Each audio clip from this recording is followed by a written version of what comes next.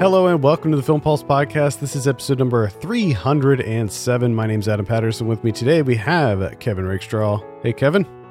Hey, what's up? What's going on? Hanging in there. I got a Kia. Yeah. How's the Kia treating you? It's pretty exciting to be in the present day with everyone else. Got like a lot of tech in my car. Your old car had a 8-track. Did it have the cassette deck where you would have to like use the adapter to connect it to a CD player? I had a CD player, but I didn't even have like an auxiliary jack. On top of that, my CD player and radio didn't work anyways, so I had nothing actually. But that was like my wish list for my new car.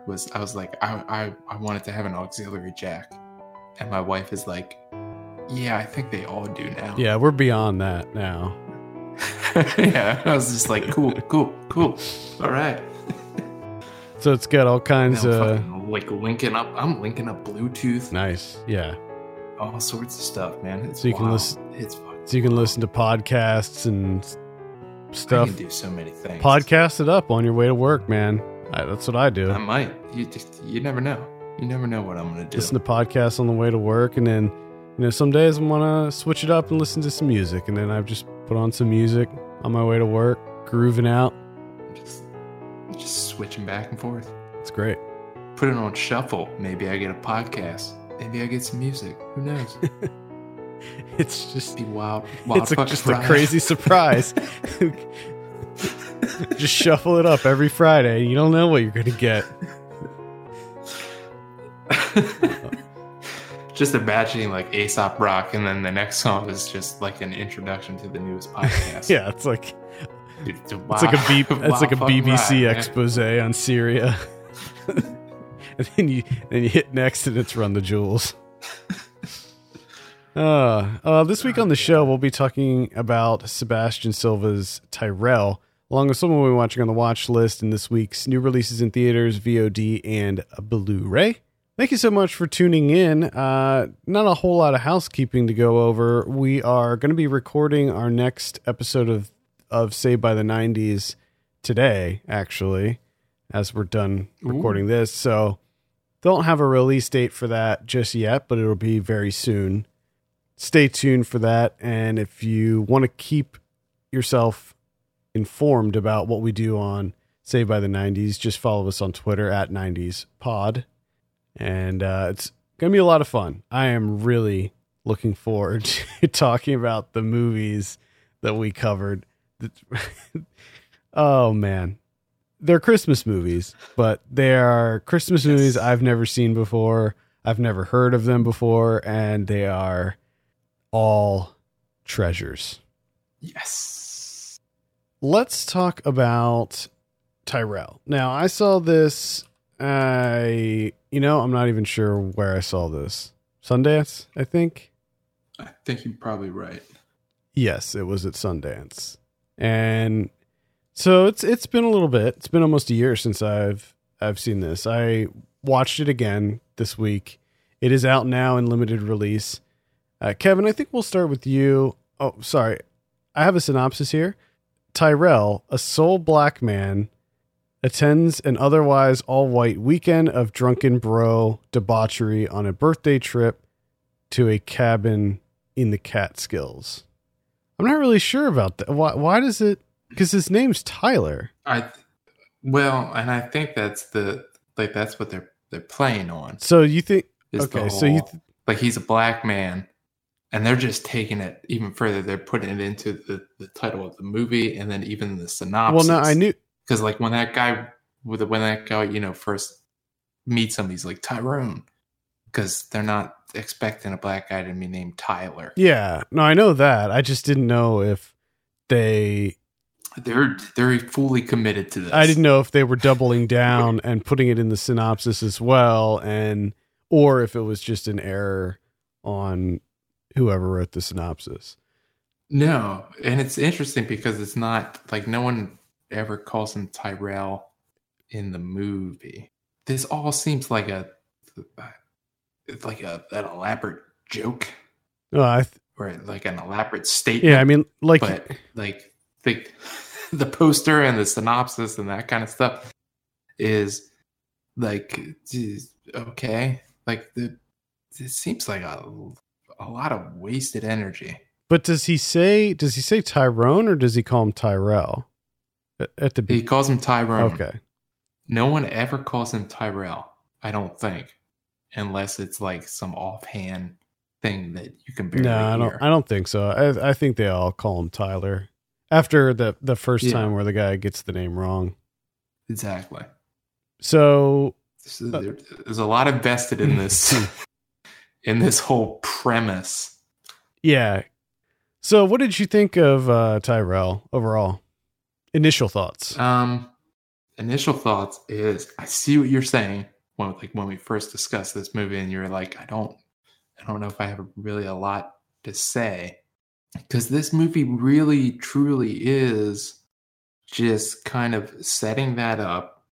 Tyrell, this character, being on this all-white weekend, and something's gonna happen, but nothing ever happens, and you're just like, Sebastian, you got me, you fucker. But like at the same time, like as I was watching it, I never really got a sense that we were teetering on the precipice of like some racial incident.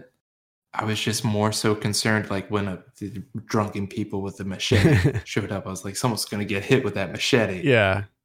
Because they're blindfolded. Someone's getting that in the face. And just like, I never really felt the tension. Like I never really felt like something was going to happen. I think more than anything, it was the feeling of awkwardness, just the unease of the situation. Like you really felt what Tyler was feeling in the situation, where you're just like, oh my God, like so much of it was just cringeworthy. Like I'm sure that most of us have been in situations like this before. And I can say without a doubt, if I was Tyler in that situation, I would probably do what he does in the movie. Like he did the perfect Kevin movie. Yeah. I've done this numerous times. I've been there. I've been there when you've done that. you go on. I've been there. Go on. Maybe I've done that too. Maybe your friends text you like an hour later, like, "Hey, what happened?" Yeah, to you? I do it now sometimes, where you stealthily leave the situation. It's the easiest way out, honestly. So aside from the racial element, I was feeling just the awkward, uncomfortable moments of this guy who he's friends with one of the people, and he doesn't know anybody else. And there's like 8 other people at this cabin. They're going there for a boys' weekend. It's one of their friends, played by Caleb Landry Jones. It's his birthday, so they're going to celebrate. And Tyler doesn't know anybody at this thing. And they have a level of comfortability with each other. You know, they're all best friends and they've known each other forever. So there's like all these inside jokes, and they are saying things that they wouldn't probably say in public around other people. And there's this like level of comfortable camaraderie that they have with each other that Tyler is not familiar with, and he doesn't. As a result, it makes everything feel very awkward to him. And that's on top of the fact that he is the only black guy in this very white group of people. Yes. Which is illustrated by the REM. Yeah. Which I thought was a nice little bit. Yeah. They love their REM. Just like, when they're fucking going nuts on REM, just him sitting in the corner. Like, what the fuck is going on? Yeah, it was like, does he not know REM, or does he just find the fact that they are so in love with the Stand or whatever that song name is, like, just utterly ridiculous? I do have to say, whoever did I think the the highest point of this movie is the casting. This is perfect casting because you have Caleb Landry Jones, as you already mentioned, which he just makes things uncomfortable just by showing up. He might not even have any lines, and he could just show up in a scene, and anytime the camera is pointed at him, you instantly feel uneasy. And I don't know, I hate to say this about the guy, and I don't know if it's just because of Get Out or maybe 3 Billboards or anything, but anytime he shows up, I'm just thinking to myself, he's going to be racist at some point. He's going to... I don't know why, but I just get racist vibes from him. He's going to say something or do something that is horrible. Because that's pretty much his character in everything. He's a moody guy. Except for maybe in Israel and the Florida Project, he was a normal person in that. But he was in it for one scene. Yes, which was weird. But that makes it even weirder, doesn't it? Yeah. Because now you're just like, are they really burying it to really surprise us? And then you have, Christopher Abbott. That's the perfect bit of casting because he does that. And there's that little bit like the first night where he's like calling Tyler son. Mm-hmm. Like he just has that, like, are you trying to be black? Like, what are you doing? And he's done that always in most of his movies. And then to use that here, I thought was perfect. And then to just throw it all out of whack with Michael Cera showing up and just being weird as fuck. Yeah, I liked all the casting and stuff. If you're familiar with Sebastian Silva's other films, you have a really good idea of what to expect with this movie. Like Crystal Fairy and even Nasty Baby and Magic, they all sort of have a very similar vibe where there's a little bit of comedy, there's a little bit of sort of uneasy suspense that's in there for some reason. And the funny thing is, like with Tyrell, there's no reason for you to feel that suspense. There's nothing threatening about what's happening on screen, but at least for me, I did feel that unease. Like, is something going to happen here? Like, and I think that's just the power of suggestion, really. Just the way that it's set up, it's all, the current climate, and then it's an all white male weekend, and you have Tyrell, air quotes, the lone black man. And you're just like, well, something's going to happen, but nothing really. Yeah. does. And the funny thing is, these are pretty like inoffensive white dudes. These are not like frat bros or anything. These seem to be educated, liberal white dudes. And even at that level, they still feel somehow threatening to Tyler. Yeah. And it's also interesting because the whole time you're thinking, because they never do anything that's like overtly racist. They never do something that is overtly offensive. In fact, a lot of them seem to be cognizant that there is a black guy in their midst, and they're trying to not do things that offend him, even though. Well, and I think that's the subtlety of it, is that you have the back and forth where they're a bit too cognizant of it, that they're trying really hard not to offend. And then there's some bits where they try and act like they're not cognizant of it. So they go a little bit on the other end of the spectrum, with like Christopher Abbott being like, yo, son, that type thing, where he's like trying to be, like, oh, it's not an issue. And it's just like they're always dancing with that. And then obviously Tyler, who I don't know if we've mentioned, Jason Mitchell does a great job as Tyler. He's just always kind of like just caught like in the fray of like, this is just weird. Yeah. It's just, this whole thing is odd. And like you said, most of it is because he doesn't know anyone except for one guy. And then you throw that stuff on top of it.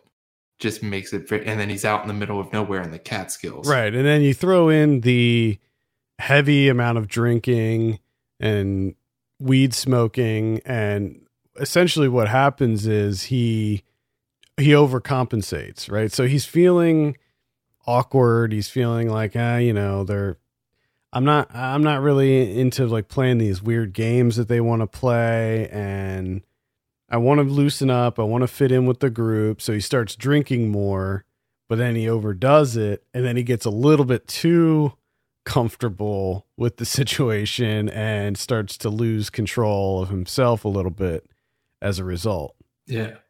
And I think that that's another pretty common thing that happens with people. He essentially starts like trying to play a role. He wants to be a part of this, but it doesn't work. No, it doesn't work. And you're just kind of like at the end of the movie, you're just like, thank you guys. Just clean up. Let's go home. I don't want to spend any more time with you. And the funny thing is all these guys are probably decent people. They're all probably decent people, but in the time that we spend with them, we can't get away from them soon enough. Like they're too much. It's just way too much. And I wonder, like, yes, if like, let's say you and me and a bunch of our high school buddies got together and had a night of drinking and partying, would somebody else think that same thing about us? I don't know. Oh yeah, no, that's it. That's with everyone. There's always that insular quality to it, to like friendships and stuff, that if you're a person from the outside, like looking in or overhearing, it's just like, oh, you fucking kidding me? These guys are insufferable. Give me a fucking break. Because you're laughing at like the weirdest, most like obscure thing that no one else would know outside of like the four of us or the five of us. Yeah, exactly. It's a club thing. It's weird. You have this history. Yeah. And you don't know how to act. Like even with Tyler, when he was like, he takes that little sip of a hot toddy and he's like, oh, don't burn yourself. And he's like, oh, kind of like hits him back with that. And then he's like, oh, he kind of gets a little bit offended. And it's like, if you're with your friends, like you can be mean as shit and none of us care. Yeah. And I think that's part of it too, is like when you're with your core group of friends and you're talking shit on each other and giving each other a hard time and good fun, it could be easy to do that with someone who is in the group that hasn't been in the core group for a long time. Oh yeah. I mean, it's so easy to pick up on those signals. And I think that it exacerbates things even more, the fact that he is black, and you have this undercurrent of, him probably thinking, are these people racist?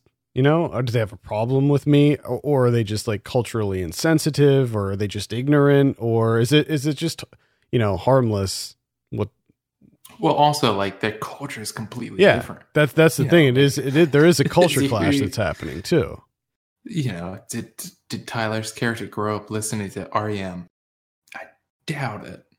Like I don't. Yeah, and we see that he knows the words to the R.E.M. song. We see that with like the conversation they have about the grits and how he puts sugar on the grits and everything. And this is just something that's so foreign to everybody else. Like they never heard of such a thing. Which is weird because it wasn't like it was polenta. It wasn't grits. I don't know. I'm not a fan of grits. I've never tried to put sugar in polenta. That just seems really weird to me. What did you think of the scene involving Ann Dowd? So at one point, Tyler leaves and he's completely shit-faced. He ends up at the neighbor's house. The neighbor's played by Ann Dowd. Not necessarily, I guess it's technically a neighbor, but it's like a ways down the road because they're like sort of out in the middle of nowhere. Like miles. Yeah, I mean, again, this kind of plays into the whole idea where it seems like an elaborate joke on the viewer because it feels kind of pointless, except for the fact of like the quote unquote reveal that happens there. Yeah. And it's just like, oh. But what do you think? Okay. So I was thinking about this. I didn't really think about it the first time I saw it, but I thought about it this week when I watched it again. The desired effect of that scene. I think it was to fuck with you a little bit in the sense that like he just wanted to get away, right?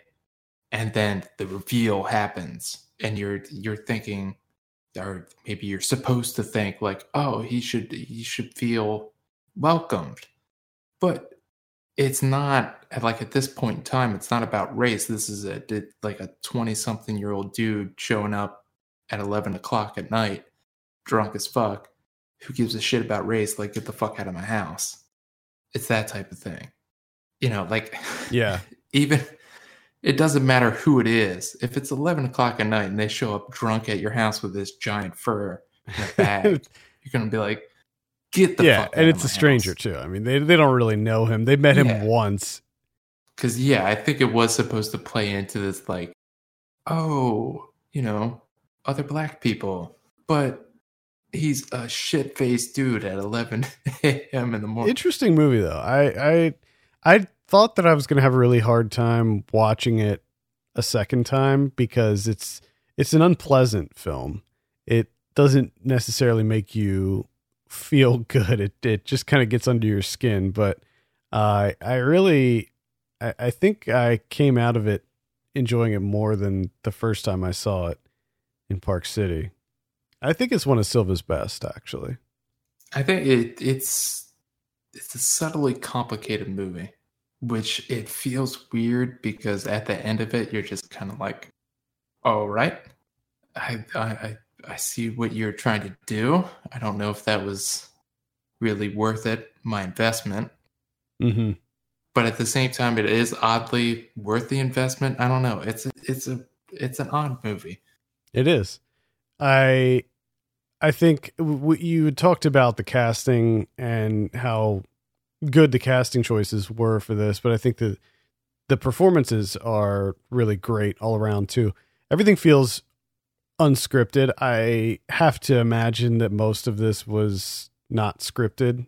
It seems like an outline type of movie because the conversations are incredibly natural and they're like shooting the shit.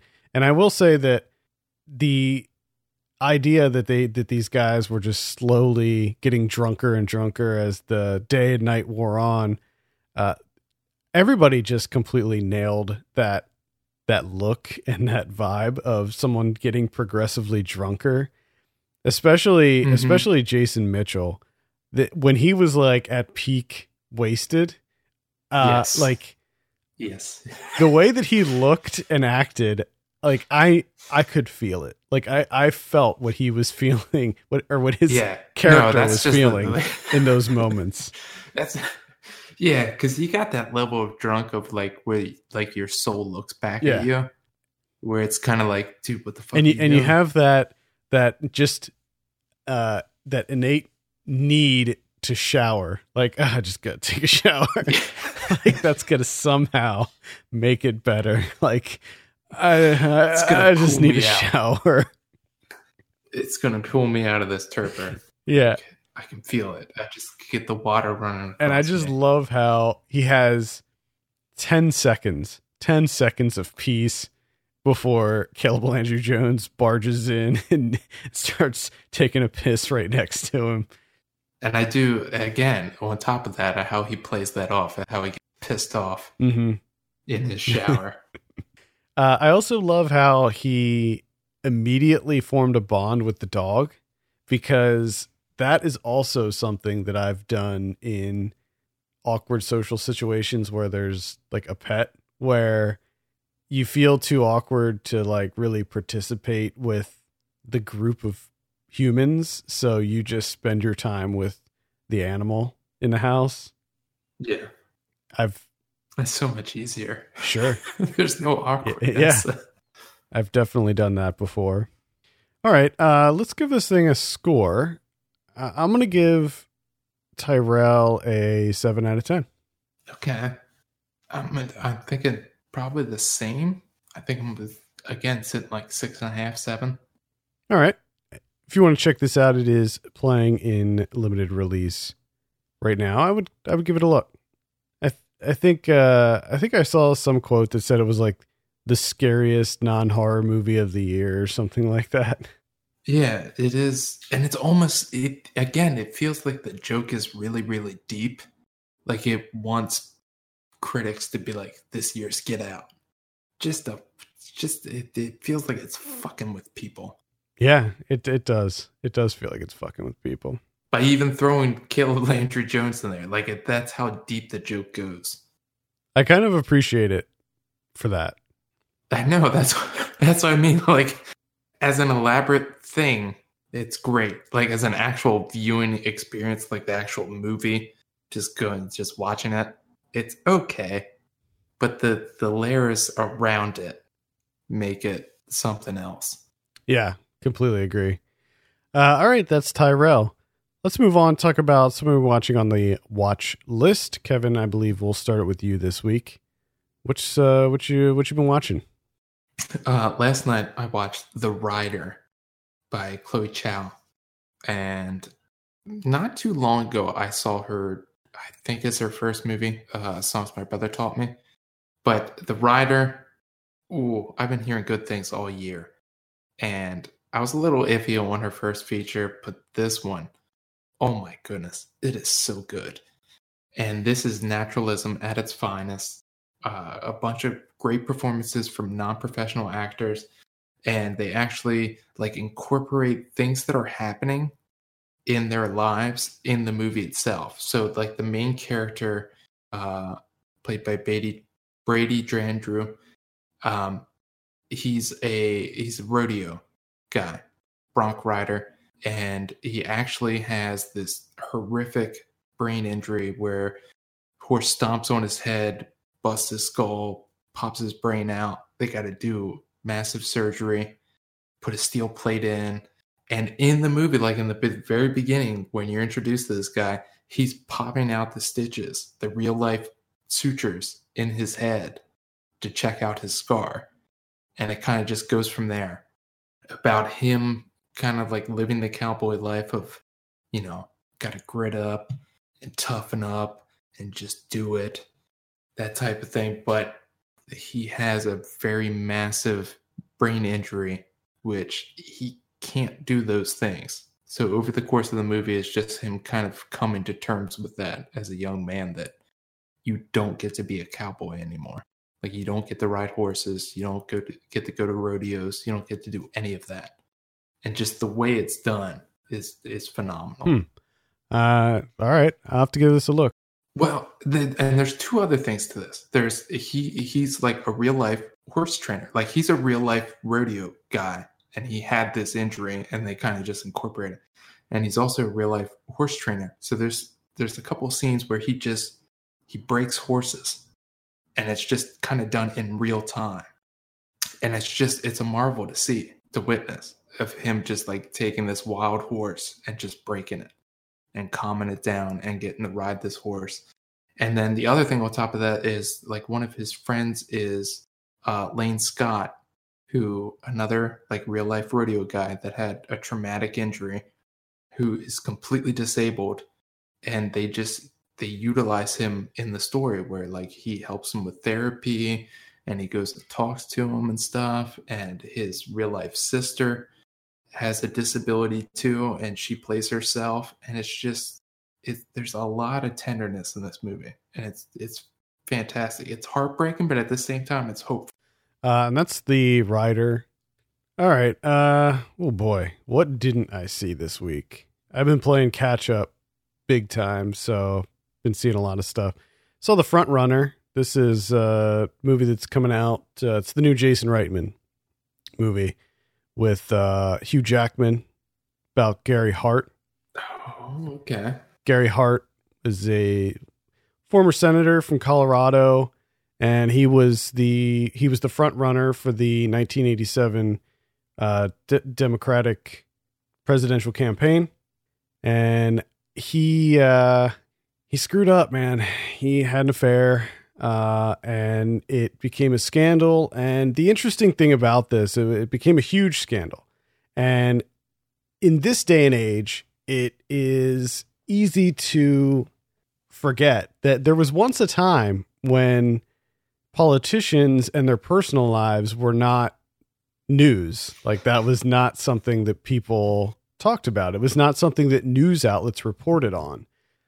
So if there were accusations that, Kennedy was sleeping around on his wife, it was not something that was reported on, because they were like, well, that's his personal life. We leave their personal lives out of the news. Well, it was different with Gary Hart. This was the first time that a scandal like this became news and was reported on, and it resulted in him having to drop out of the race. And it, which is really unfortunate, because he was very well liked, and he had a lot of really great progressive ideas, and he probably would have made an amazing president, but he had an affair, and it came back to bite him in the ass big time. This was right around the time when the 24-hour news cycle was a thing. It was, and that's sort of what caused all of this to happen. Yeah, because they needed content. Yep. And it was one of these deals where, one news outlet reports it, and then the others are like, well, we have to, because if we don't, then they will, and we got to stay on top of this. And, what happens if we're the only ones that don't report on this, and blah, blah, blah. Good movie. I didn't love it. It looked really good. The way it was shot felt very authentically 80s. I really loved the look of everything in this movie. A lot of great performances. Hugh Jackman's in it. Vera Farmiga plays his wife. J.K. Simmons is in there. Alfred Molina, Sarah Paxton, Mike Judge is in it, and he's really good. Toby Huss, who is amazing in everything that he's in. Kevin Pollak, lots and lots of people. Bill Burr's in there. Anyway, I would say light recommend. It's not going to make it on my top 10 list or anything like that, but it's pretty good. Another one I saw is The Wolf House, which it's not on Mubi anymore, but it was on Mubi at a time. Caught up with it. And this is a Chilean animated film, which, oh my goodness. This, for me, as of right now, is the best movie of the year for me.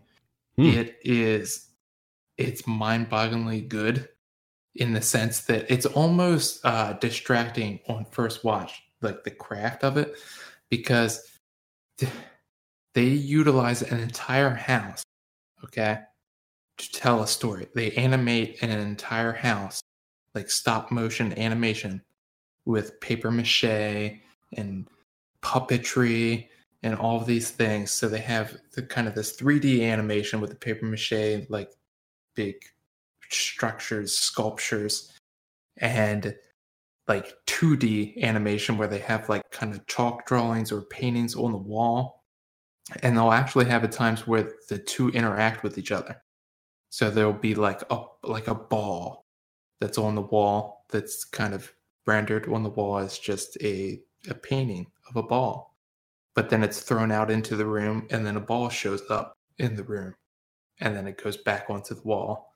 Like, it's insane what they're able to do. And it's all done kind of in real time, but obviously not real time. But they show construction, deconstruction, and reconstruction, like all of it together. Like, they don't cut any of that stuff out. So if you have a paper mache person that is lifting their arm, you will see the arm being like deconstructed and reconstructed through the movement. So it doesn't cut any of that stuff out. You know what I mean? So you'll see wires and stuff that's being utilized in order to make this happen. And it's insane. It's a whole house that they do this in. They wreck an entire house, just destroy it, painting. Very interesting. It's incredible. And that was on Movie, so it's probably pretty hard to get now since it's not on Movie. But that's The Wolf House. You might be able to, because they have that the rentals on Movie, so it might still be in the rentals. Oh, okay. Check it out if you can. I saw The World Is Yours. This is directed by Romain Gavras, the guy who did, what was that movie called? Our Day Will Come. Our Day Will Come. Yes. The one with Vincent Cassel. Vincent Cassel is also in this movie, The World Is Yours. This is a crime thriller, and it's about a drug dealer he's trying to get out of the life. He's selling drugs, but he wants to get out, and he decides that he wants to buy an ice pop factory and sell freeze pops to people in Africa. So he wants to open up an ice pop factory in Tunisia.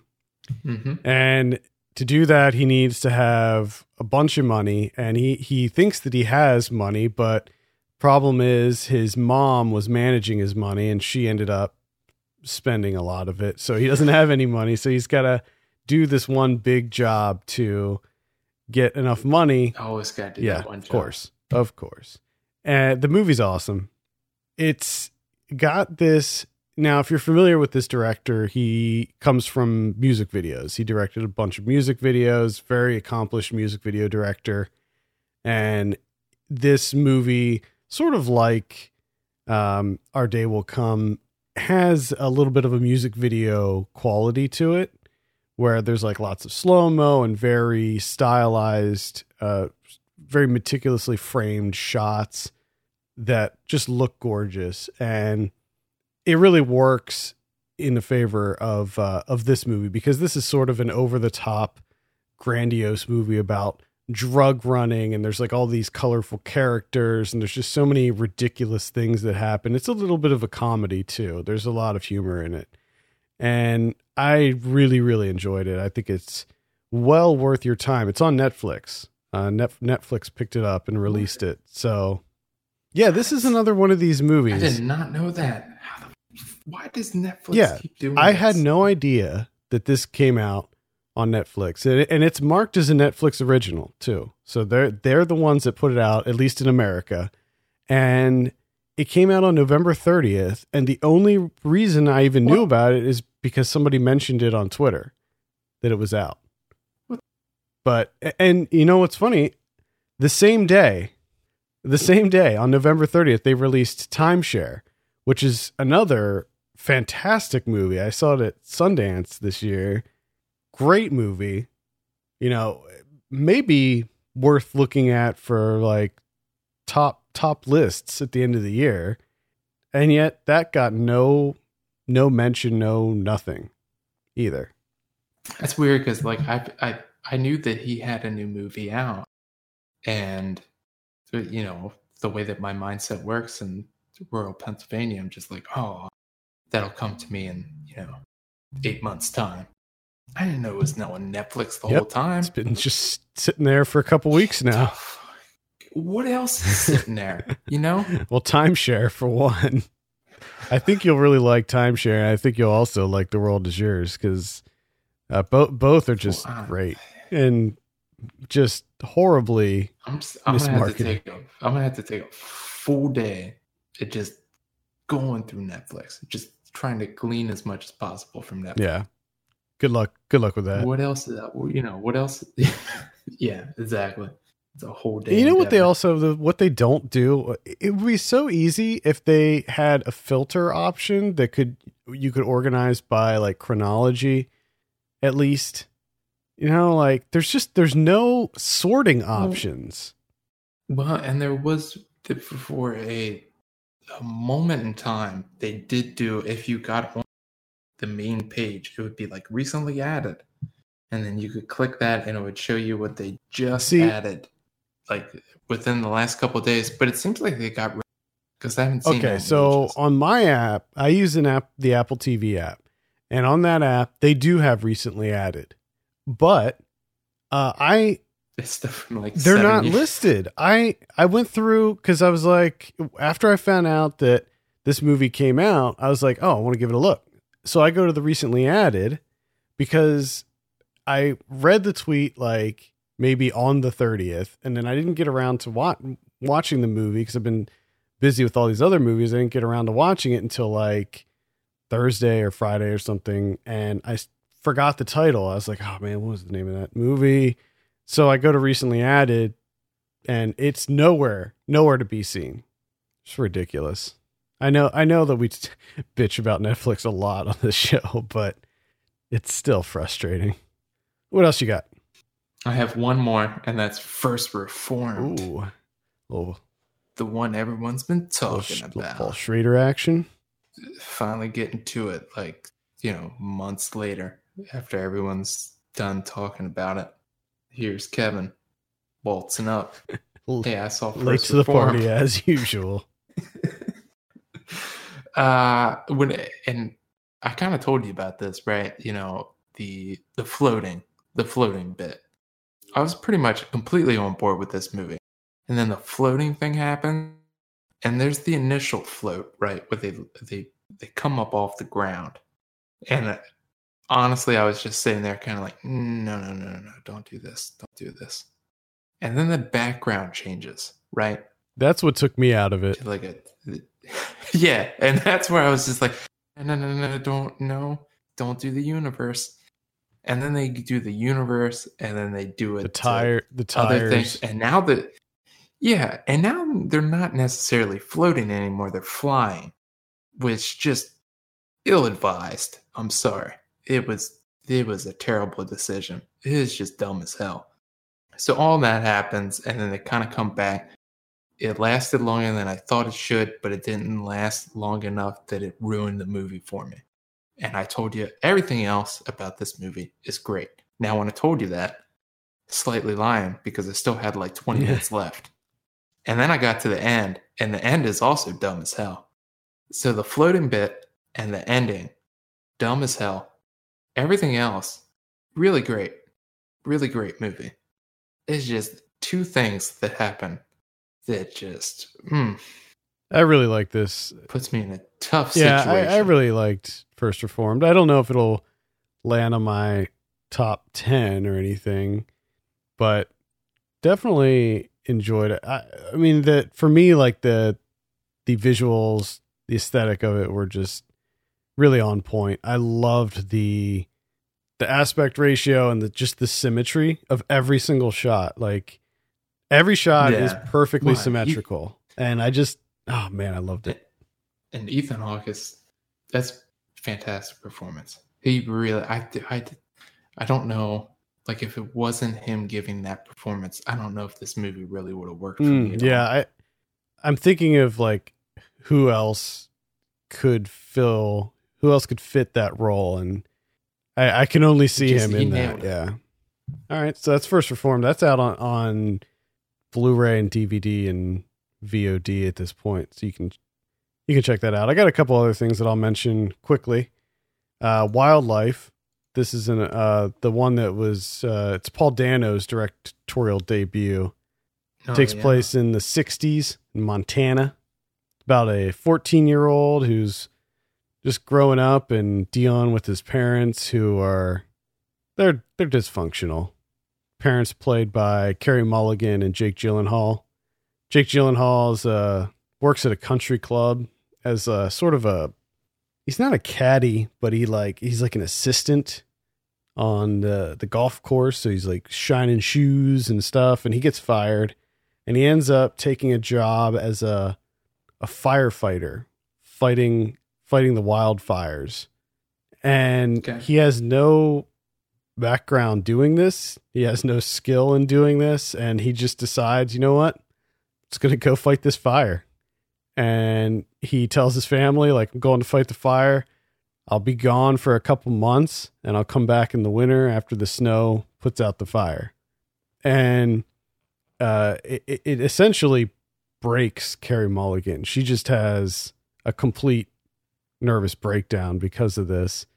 I think that their relationship was already pretty strained, but this was like that was it for her. So she ends up going a little cuckoo and starts having an affair with this older gentleman. It seems like at first she's sort of doing it for money, but then you're not really sure. Really good movie. I enjoyed this quite a bit. I liked the 60s vibe to it. It looked really good. And I would say good performances all around. Carey Mulligan, obviously the highlight. She's just fantastic. And I would say it's light recommend. Pretty good debut from Paul Dano on this.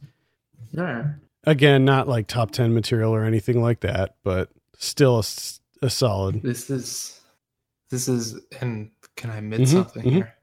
This is a movie that, like, when it played the festivals and stuff and people talking about it, I do not want to see this ever. I didn't either. The only reason that I gave it a look is because I got a screener for it and I was like, you know what? I'm just people are talking about it. So I got to give it a fair shake here.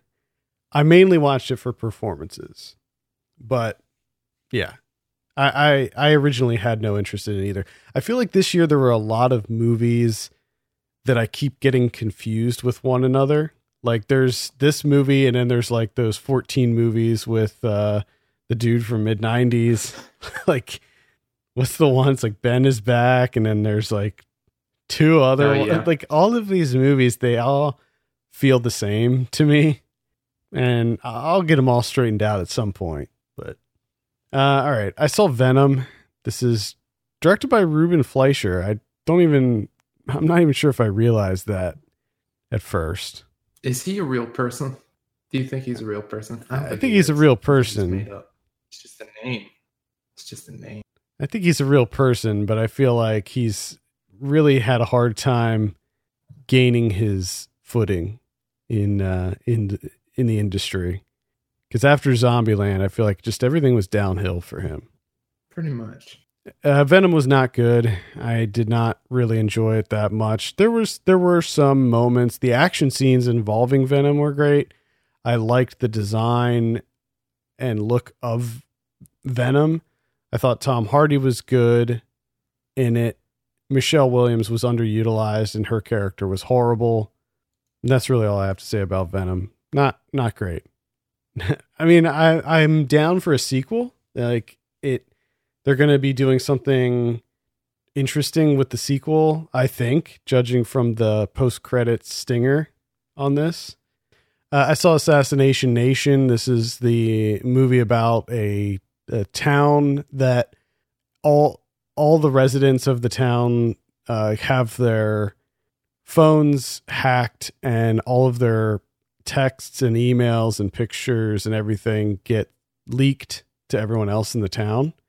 And it essentially causes everybody to go crazy. And they believe that this one young woman is responsible for it. So everyone in the town essentially mobs up and goes out to kill her and her friends. And it's directed by Sam Levinson. Very violent movie. It's a lot darker than I expected. I sort of thought that it was going to be this like badass sort of maybe revenge movie that's over the top and fun.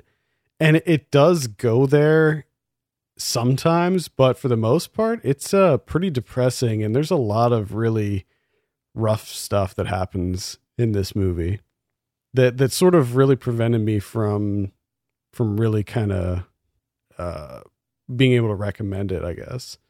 The last one I'll mention is Border. This came out just a couple months ago. It's a Swedish film about a woman who I don't even know how to describe this movie. She's a border guard. She has an interesting look about her, and she ends up meeting this guy who also looks very similar to her, and they sort of fall in love. And there's a little bit of a fantasy element that happens here.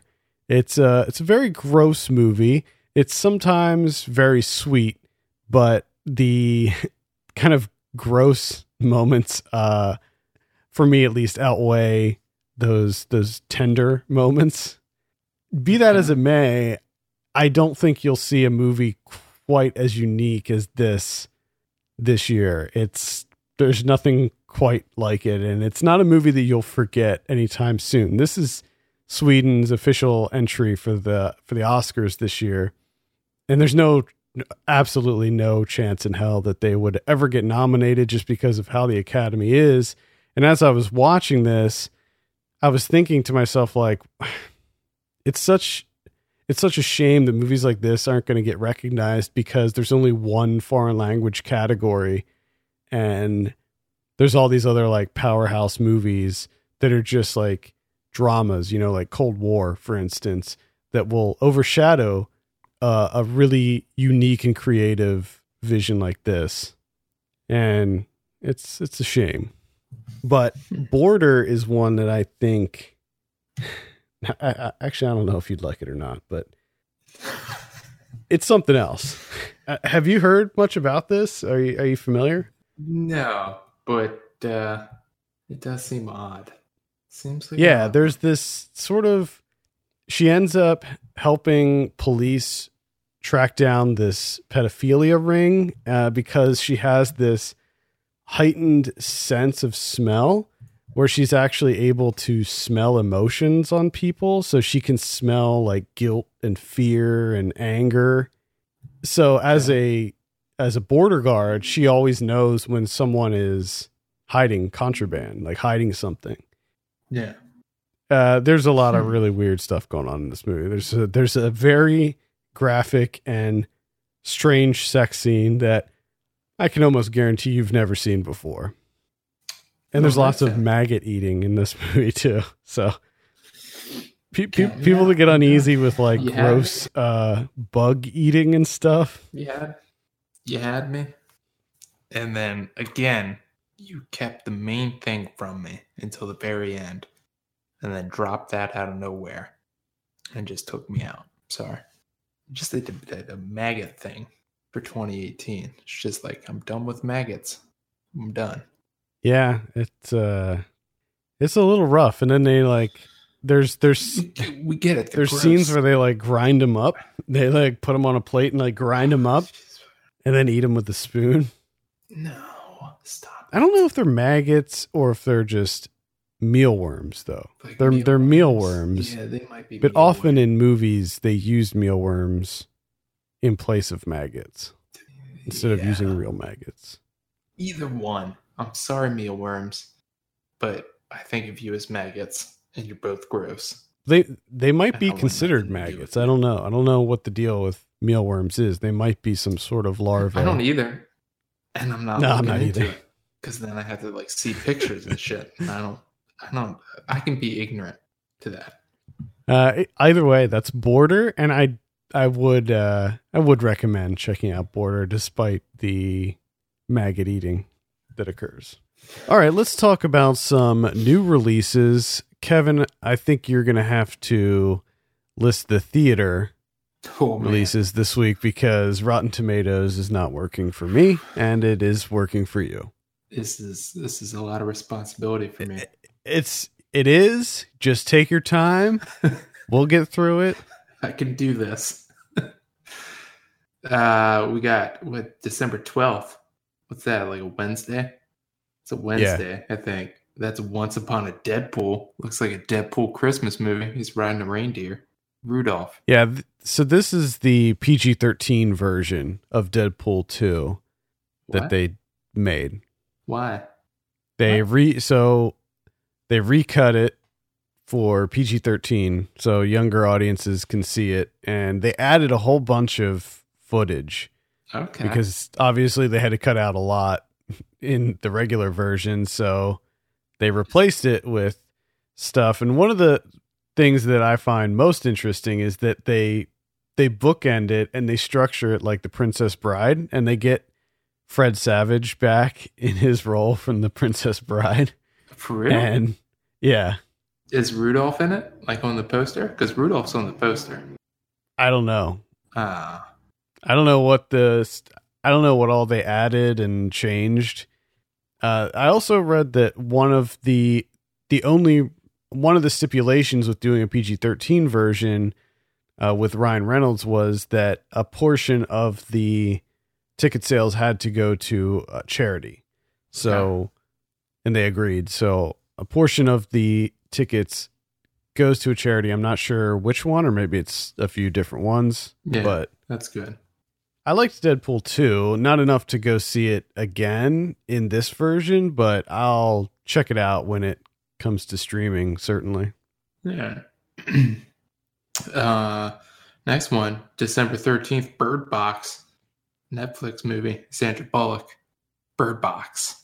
This is that one that's sort of a dystopian sci-fi one, right? Where it's like everybody has to have their eyes covered or something, because if you like, it looks as though everyone has some cloth over their eyes.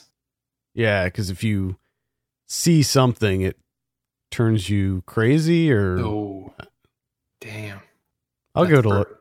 That's Bird Box, Netflix, and then we have Spider-Man Into the Spider-Verse. Very excited for this one. Is this the one that everyone's kind of? I've seen a lot of good things about this. This is the animated movie, right? Yep, everybody's buzzing pretty hard about this one.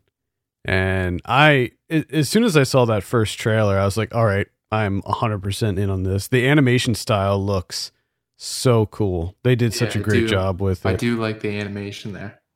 It almost reminds me of the Peanuts, the Charlie Brown movie that they did a few years back, where it was CG, but it also sort of had almost a hand-drawn illustration vibe to it. Mm-hmm.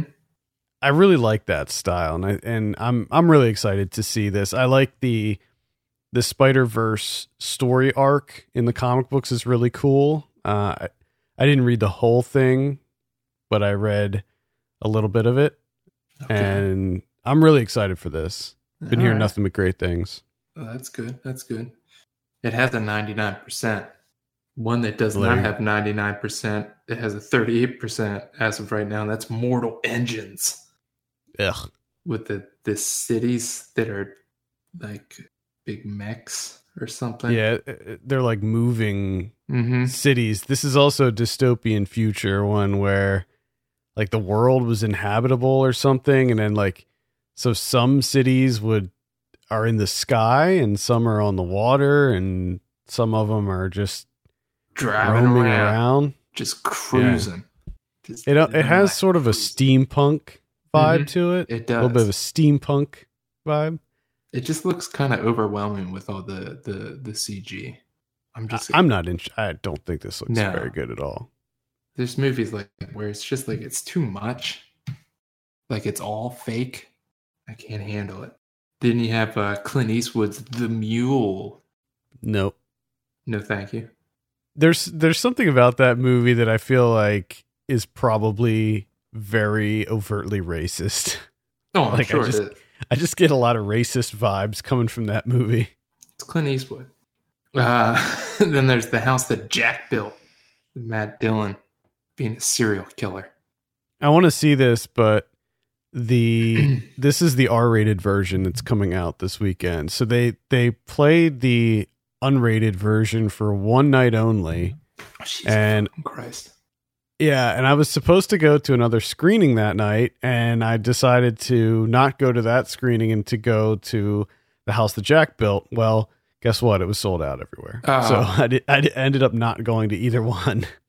That's is that gonna be a whole thing now? Where we got like PG rated versions of R-rated movies, and then you have the unrated version of an R-rated movie, and it's all special. And if you remember, if you remember back in the earlier days of DVD, that was a thing Remember, like, movies would come out and they'd be like, this is the unrated director's cut on DVD. Mm-hmm. So, like, you'd have movies like Spawn that would come out and it was like, oh, man, that's the unrated version. Oh, I've got to boy. see that one. Like, that was the selling point Yeah. for DVD back in the day. I don't know if I'm sure that it's happened Sure. before where they Yeah. do like a limited release of an unrated version. One Night Only I think was kind of shitty, Yeah. but I did read that they are going to be selling it. So you can buy the unrated version, but you can't rent the unrated version on VOD. Jesus So Christ. yeah. So Yeah, in the whole- theaters, it's going to be the R-rated version. You can rent the R-rated version on VOD. It's a whole but- fucking thing. Yeah, you have to buy it if you want the unrated, which It's just I will be making doing. it overly complicated. I'm sorry. I'm not doing any of that. I'm not going to Well, do that's it. Lars von Trier, so what do you expect? It's just the gimmicks. Give me a break. And then the last one, which I think is my most highly anticipated movie of the year, is that If Beale Street Could Talk, which Yeah, this I hope it comes here. I don't know what the release schedule is for that. It's been I think it has this like staggered release where it's been coming out. I think it's playing here now. Oh, I'm But- sure it is. I'm sure it's been playing there for like the last 3 months. I think I'm going to get it like the first week of February, is my guess. Maybe For like If you get one it- week. if, 1 week. if you get it at all. in one theater, and it's going to have 2 showings, 12 o'clock and 7 p.m. That's it. Well, I hope you get it. I hope that you can see it on the big screen. I want to see it so bad. It's definitely one of my top movies of the year. It's just so nice. It's just a nice movie. It makes you feel good. Like it's sad, but it's still such a great love story. All right, that's it for That's all. theaters. Yeah. All right, let's talk about some VOD. On the 11th, we have Ghost Box Cowboy. We have a review for this up on the site. This is the one that's sort of a docudrama that features David Zellner as a Texan who is taking his app idea to Shenzhen, China, to try to sell it and make his millions. Ooh, nice. I'm interested in this. It sounds pretty good. I've been keeping my eye on it. I can't remember where that premiered. Might have been Sundance. Got Skate Dog. It's Is the about dog a that skates? Please tell me. Yeah. It's the dog that skates. Yes. everyone in Tommy's life. His sister, his dad, his neighbor, even his dog Yes. is an awesome skateboarder. Yes. Everyone except Tommy himself. Oh. Got Leprechaun Returns. This is what they did with the Leprechaun series. This is a direct sequel to the original one, the one with, I think came out in 94 with Jennifer Aniston. So this is one that takes place after that one. So they sort of did like what they did with Halloween with the Okay. Leprechaun series and Just did away forgot. with all of the many other sequels. Forgot about Leprechaun in the Hood 1 and 2 and Leprechaun in Space. It still gets me every time. Leprechaun in space. I think I'll be watching this afternoon, Oh, I know you will possibly. be. Oh, I know. I have it. I haven't watched it yet, but I heard it wasn't good. I heard it was pretty bad. But And it's not going I'll to be. stop you. You're going to No, watch I'm gonna watch it. I'm gonna watch it. We got Scarecrows coming out. That's a horror movie. Guessing about scarecrows. it. I hope so. We have Islam and the Future of Tolerance. I think that's a documentary. We I got would imagine. Cannibals and Carpet Fitters. Sounds like some kind of horror comedy. It sounds like a slight goof. Mm-hmm. Might be slightly goofy. A little bit of Yeah, it's silliness. like a Tucker and Dale type Yeah. movie. Just going to try and fit some carpets.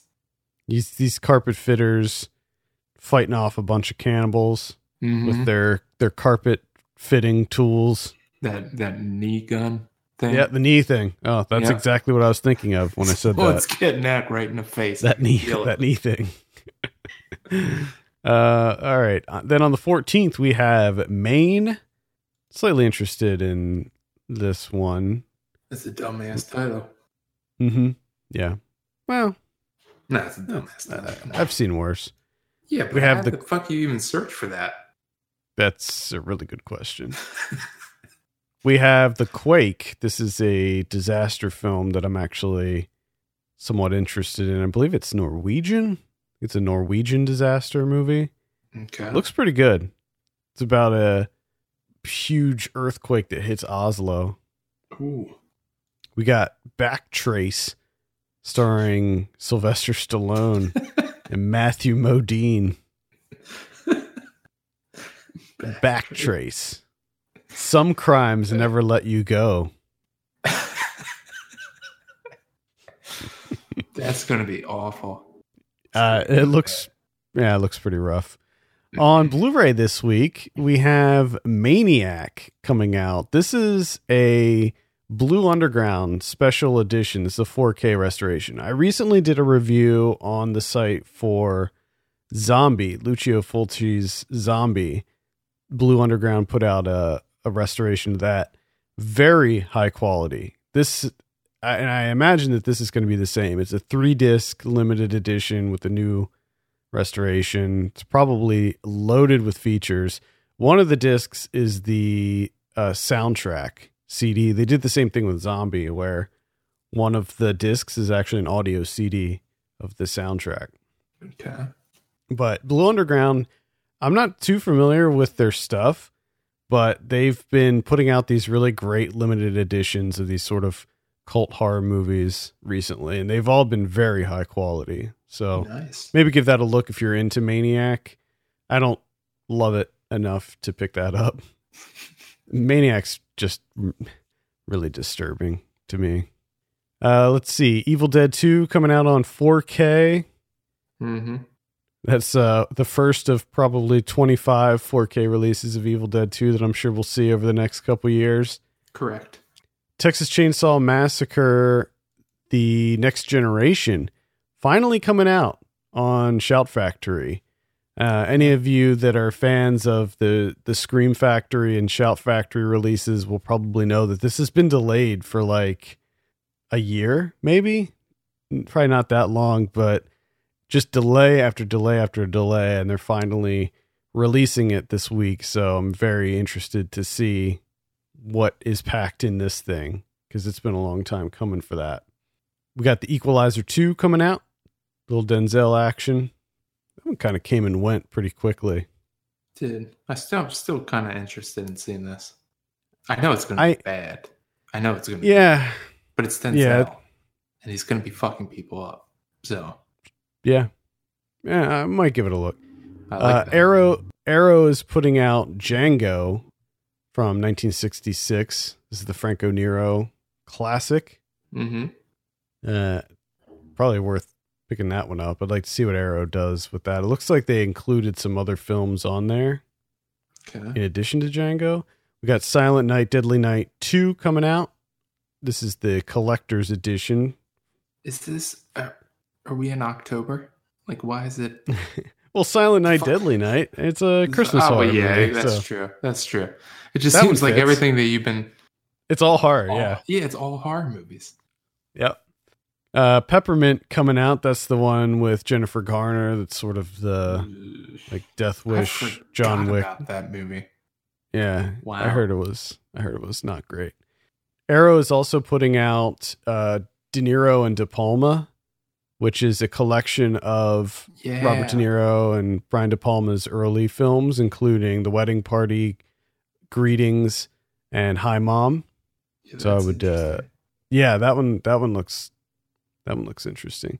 Toy Soldiers from 1991 getting a Blu-ray release. Remember 4K? Toy Soldiers? Get a 4K. 4K. No, it's just regular Blu-ray. Oh, fuck that then. I love Toy Soldiers. Big fan of that movie. Sean Astin. Do you remember that movie? Yeah. I remember it. I'm setting out to 4K. Gotta get that 4K. So good. The Mangler from 1995. Okay. getting a Blu-ray release. I just saw that for the first time recently. It's a decent movie. It's pretty fun. Smallfoot coming out on Blu-ray. That's a really quick turnaround time for Smallfoot. I feel like that just ended up in theaters. My Neighbor Totoro's getting a 30th anniversary edition. Oh, hell yeah. I just bought that. I have this on Blu-ray. The Disney, the Diamond Edition thing. I don't know what edition that I got, but I got it from my Well, sisters. this one comes with a CD, and it looks like it comes in some sort of special packaging. Ooh. I don't know what makes it better than the last edition that came out, though. All right. We got Galveston. I don't have anything to say about that. Jesus Christ. How I know, many else do we have? These are We're I'm not 25 even like minutes into this shit, dude. I'm not even like halfway through this. We got Oh, Lizzie. you gotta fucking kidding me. Lizzie coming out. We got Death Ship from 1980. We got Colette. That's the one with Keira Knightley. Got a little bit of buzz behind that one. Ice Cream Man from 1995 getting a Blu-ray release. Vinegar Syndrome's putting that out. That's the one that, if you go back and listen to, I think it was the last Ryan Watches movie we did, or second to last, maybe. We had him watch that one. I Still See You coming out on Blu-ray. Await Further Instructions. That's a pretty cool little sci-fi horror film that came out earlier this year. That's coming out. The Wild Boys. Dear God. Sergeant Stubby, An American Hero. That's the animated one about the dog in World War I think. Psalm 3. That's the documentary series about sommeliers. They made a third one. Mm-hmm. I started watch. I liked Psalm 1 a lot, and I started watching the second one, but I was like, nah, I can't get behind this anymore. One was enough. River Runs Red. It's like an action movie with Taye Diggs and John Cusack, George Lopez. Bitter Melon. And that's it. What about Criterion's this week? Oh, we're done? Yeah. We got Samuel Fuller's 40 Guns from 1957, starring Barbara Stanwyck. So you got that one. And then you have A Dry White Season. And this is from 1989, directed by Usain Palsy. Made at the height of the anti-apartheid movement in South Africa, starring Donald Sutherland. That's cool. 2 you got. That's it. That's what you got. There's only 2. I only had to name 2 while you did like 148. Well, I guess that's what happens and when you do the theatrical releases that had to even out somehow. It's just so many goddamn DVDs coming out. Well, last week there was like Christmas nothing. There was nothing on Blu-ray last week. So this week, I know. It's like, why don't you take some of the stuff that you're putting out this week and maybe put it out last week when people were Christmas shopping? yeah, I guess they think that it'll sell better closer to the time. Because I think maybe Blu-rays are like a last minute gift item. Like, oh, what do we get Uncle Ned? Oh, he likes Westerns. Let's get him that Sam Fuller movie. There you go. You know? I don't know. It's just a theory. Maybe. Could be. All right. I think that's going to do it for this week. Thank you so much for listening. You can send us your questions and topics to feedback@filmpulse.net. You can follow us on Twitter @FilmPulseNet and @FilmPulseKevin. If you have a minute, take a look at our Patreon page, patreon.com/FilmPulse. Consider helping us out by becoming a subscriber. For Kevin Rakestraw, my name's Adam Patterson. We'll see you next week.